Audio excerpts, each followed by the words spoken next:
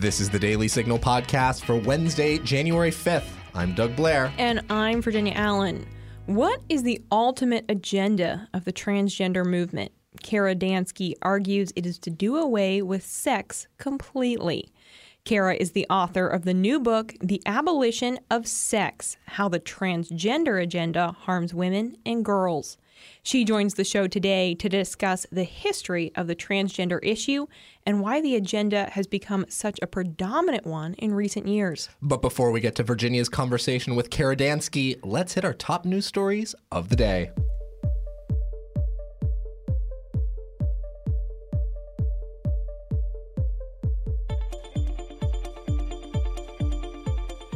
Tension is rising in the Senate over the filibuster. The filibuster requires many pieces of legislation to receive at least 60 votes to pass through the Senate. Since the Senate is split 50-50, with Vice President Kamala Harris being the tie-breaking vote for Democrats, Senate Majority Leader Charles Schumer is advocating for an end to the filibuster. Schumer says he will force a vote on the filibuster by January 17th if Republicans block the Democrats-backed voting legislation, which they are expected to do. Now, all eyes are on Democrat Senator Joe Manchin of West Virginia, who has in the past said he would not support abolishing the filibuster. On Tuesday, Manchin told reporters he was very hesitant to consider changing the filibuster rule, per The Hill. It's very, very difficult. It's a heavy lift. And the reason I say it's a heavy lift is that once you change a rule or you have a carve-out, and I've always said this, anytime there's a carve-out, you eat the whole turkey. There's nothing left because it comes back and forth. So you want things that will be sustainable. That's what you're looking for. Doing away with the filibuster will require support from all 50 Democrat senators. Manchin said he is looking at all the options right now and said it is still his preference not to change the filibuster rule. On Monday, a federal judge issued a preliminary injunction preventing the Navy and Defense Departments from enforcing a COVID-19 vaccine mandate and punishing 35 Special Forces members after they refused the vaccine due to their religious beliefs. President Biden initially ordered all U.S. military personnel to get vaccinated against COVID-19 by December 14, 2021, but the order allowed for religious exemptions. However, the Navy has refused all 3,247 exemption requests, per Business Insider. U.S. District Judge Reed O'Connor, based out of Texas, issued the injunction arguing that the Navy's refusal to grant any exemptions indicated it was merely rubber stamping each denial. In O'Connor's decision, the judge wrote, "The Navy service members in this case seek to vindicate the very freedoms they have sacrificed so much to protect. The COVID-19 pandemic provides the government no license to abrogate those freedoms." The Biden administration now has the ability to appeal the decision. America is experiencing what some have termed a great resignation. In November, a record number of 4.5 million employees quit their jobs. So the big question is why? One reason is believed to be the opportunities in the labor market right now. There are currently more job openings than there are workers, causing some to look for better opportunities and higher pay. The fields of leisure and hospitality and healthcare experience some of the most dramatic jumps in resignations. The field of healthcare and social assistance hit a 3% resignation rate in November, and leisure and hospitality was up to a 6.4% resignation rate. But the employment index did rise by almost a full percentage point in November to hit 54.2%. Now stay tuned for my conversation with Kara Dansky as we discuss the ultimate goal of those who are promoting the transgender issue. Conservative women. Conservative feminists. It's true. We do exist. I'm Virginia Allen, and every Thursday morning on Problematic Women, Lauren Evans and I sort through the news to bring you stories and interviews that are of particular interest to conservative-leaning or problematic women. That is, women whose views and opinions are often excluded or mocked by those on the so-called feminist left. We talk about everything from pop culture to policy and politics. Search for Problematic Women wherever you get your podcasts. We talk quite extensively on this podcast about the transgender issue because it's something that affects all Americans, and it specifically is harming women and girls. Kara Dansky is the author of the new book, The Abolition of Sex: How the Transgender Agenda Harms Women and Girls. Kara is also on the steering committee of the U.S. chapter of the Women's Human Rights Campaign and previously served on the board of Women's Liberation Front from 2016 to 2020. Kara, thank you so much for being here today. Thank you for having me. Kara, your book just came out in November, The Abolition of Sex: How the Transgender Agenda Harms Women and Girls. As you state right in the title, the transgender movement is working to abolish this idea of sex. Why are they doing this? It's a good question. So I want to just go back to how you introduced the topic by saying the transgender issue. I don't use that language. And that's why the word transgender is in quotes on the cover of my book. Yeah, please explain that. Sure. So I just think it's really important that people who are fighting for the rights, privacy, and safety of women and girls use accurate language. And so, for example, I was having a conversation one time with a group of Republican women in a fairly major U.S. city. I don't want to say where it was, but they invited me to their meeting knowing who I am. They knew that I am a radical feminist and a registered Democrat, and this was a group of Republican women, and they invited me, and I was very happy to accept their invitation. And one of the women said to me, Kara, what are we going to do about the issue of having transgender athletes in women's sports? And my response was a question, which is, okay, we can talk about that, but when you say transgender athletes, what do you mean?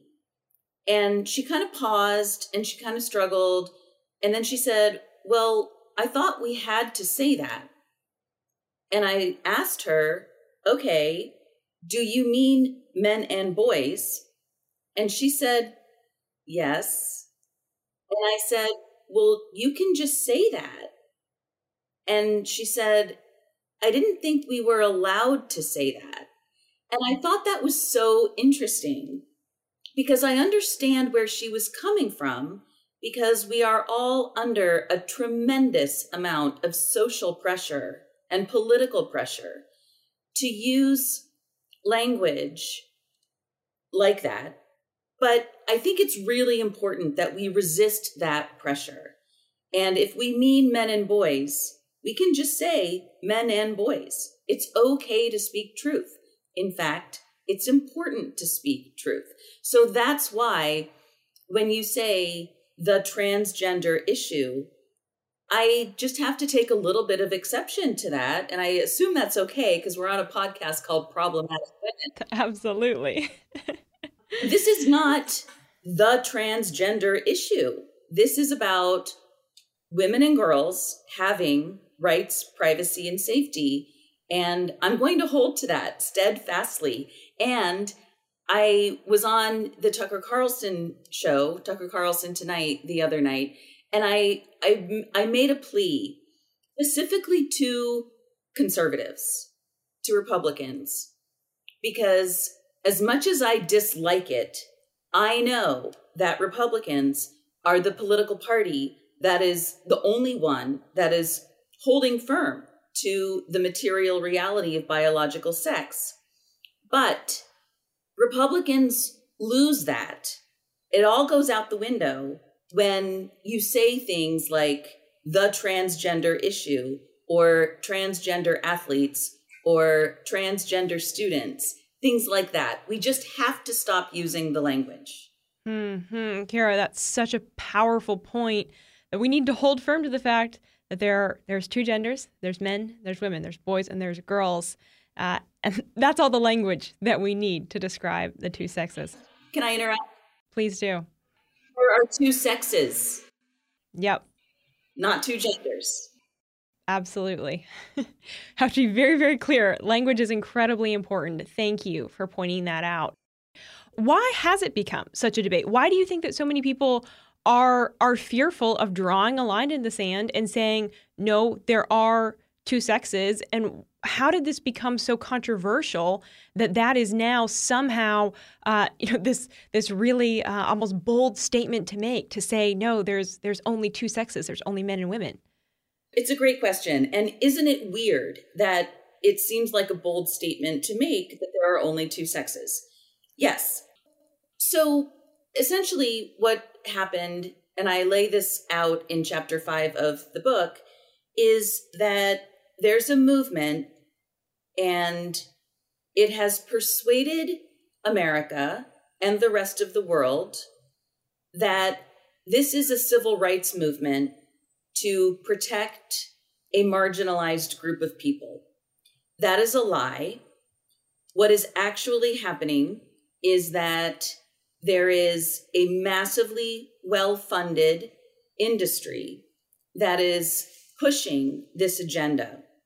And it manufactured the word transgender because in the 1960s and 70s, the postmodernist movement grew in academia, out of which launched so-called queer theory, which at its heart proclaims that there's no such thing as biological sex. But it was very smart, and it knew that if it tried to persuade Americans that there's no such thing as biological sex, it would have failed colossally because that's ridiculous.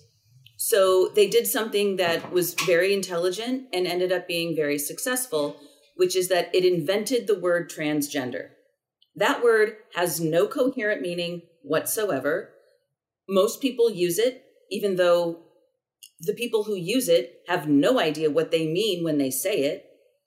It was invented out of whole cloth to sell an industry. And that's what we're seeing playing out now. But it did it very effectively by persuading Americans that there is some coherent category of people who, quote unquote, are transgender. There's not. There is no such category of people. Every single person on the face of the planet, all 8 billion of us, are either female or male. That's it. Amen to that. But Kara, I guess what I'm struggling with is then what is the ultimate end goal that is trying to be accomplished here? Why is there this push to do away with the concept of men and women, with the concept of sex? So there's a guy named Martine Rothblatt, and he wrote a book. He, quote unquote, identifies as a woman. He's a billionaire. He spent millions of dollars creating a robot replica of his wife. And he wrote a book literally called From Transgender to Transhuman. So this sounds a little bit conspiratorial, except that it's not. He's very open about this. His goal is to obliterate human beings and get us out of our bodies and into the cloud. I wish I were kidding. I know it sounds crazy, but he's very explicit about this. And if your goal is to obliterate human bodies and get us out of our bodies and into the cloud, a really good way, a really strategic way of doing that would be to sell America on the idea that sex is irrelevant, that biological sex is irrelevant. My friend Jennifer Billick talks about this at great length in her blog, The 11th Hour Blog. She talks about it in terms of the colonization of human bodies. And I think it's important that we start to think about that, as crazy as it sounds, and I know that it does. Well, and it does, but at the same time, I think 50 years ago, if you had told the average American citizen the debate, about men and women and sexes is going to be a massive national debate, and there will be lawsuits filed, and most people would have laughed and said, "What? There's only men and women." And in part, I feel like we have reached a stage in America where it's like, oh man, one thing just constantly leads to another, and very few things now maybe are surprising. But Kara, if there is this kind of staunch, movement forward, and there's this really, really targeted agenda to do away with sex, where are we in this unfolding, in this process right now? You've told us some of the history, how this has kind of come about, how this argument started. Where are we in this process, and how much further is this agenda trying to go, and how long do we have before we get there? We are very far into it, and we don't have much further to go. And this is why I think this has to be, there has to be nonpartisan or cross-partisan, if you like, opposition to it. We have to understand that my priority as a feminist is fighting for the rights, privacy, and safety of women and girls. And by that, I mean all women and girls. I don't care about political party.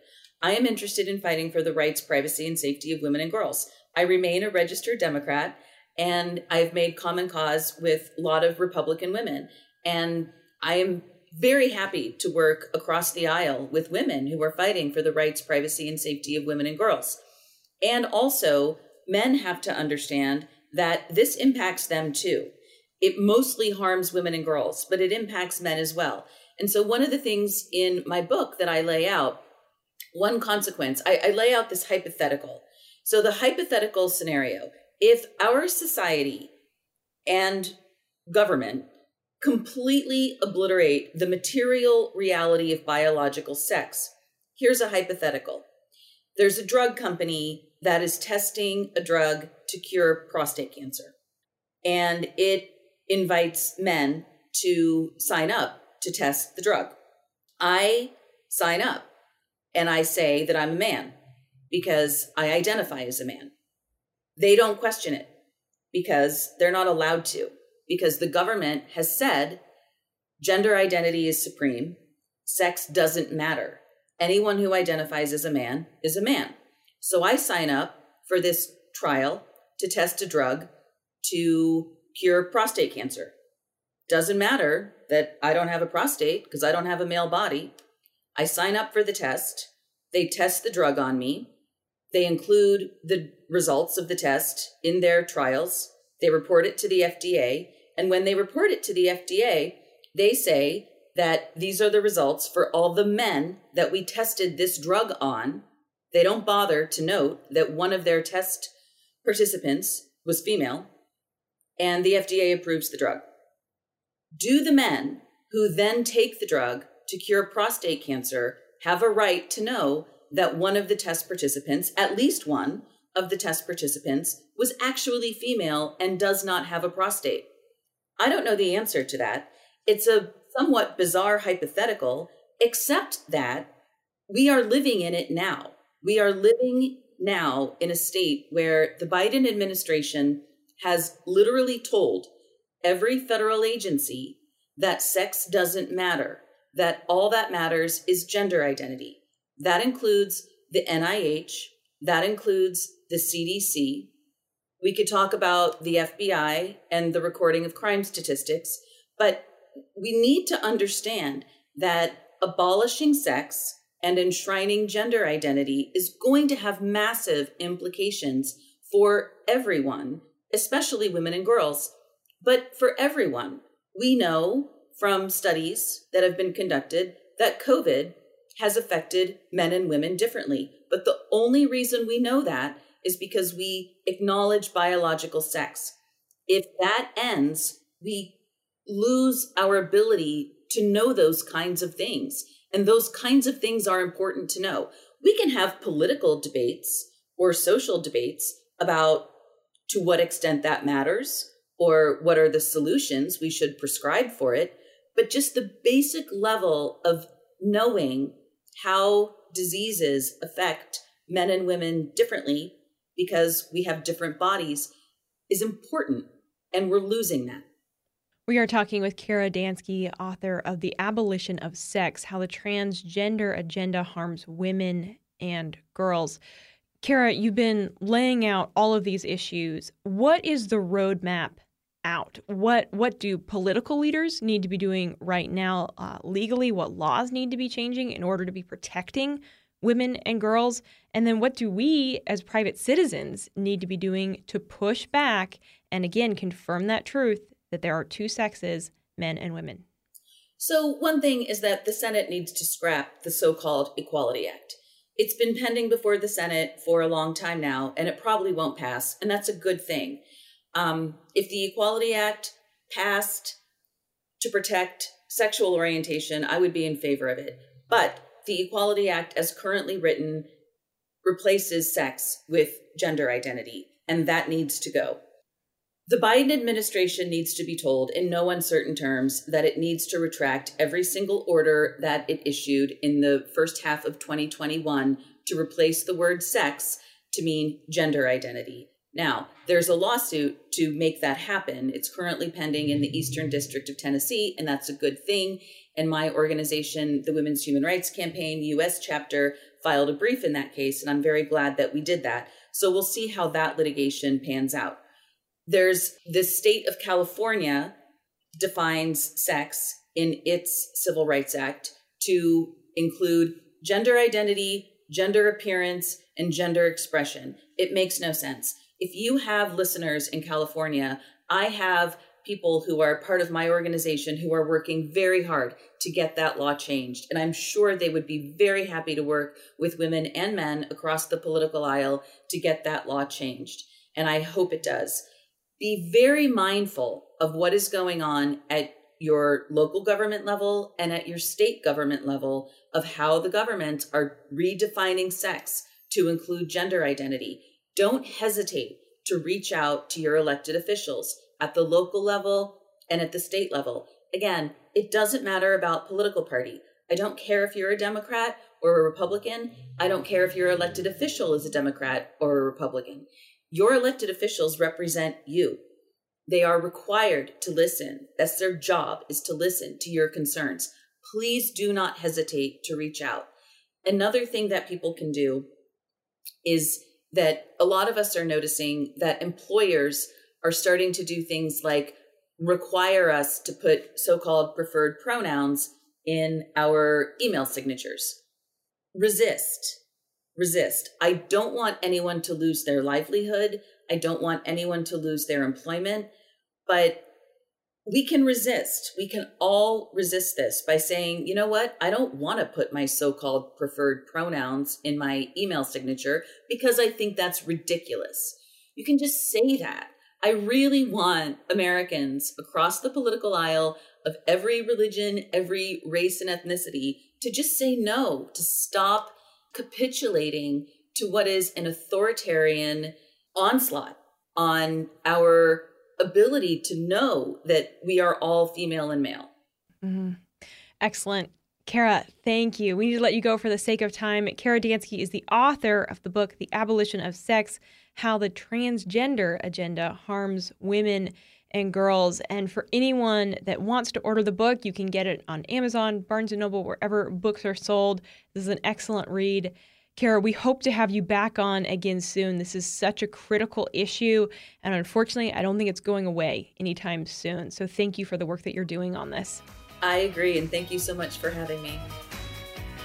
And that'll do it for today's episode. Thank you so much for listening to the Daily Signal podcast. You can find the Daily Signal podcast on Google Play, Apple Podcasts, Spotify, and iHeartRadio. Please be sure to leave us a review and a 5-star rating on Apple Podcasts and encourage others to subscribe. Thank you again for listening, and we will be back with you all tomorrow.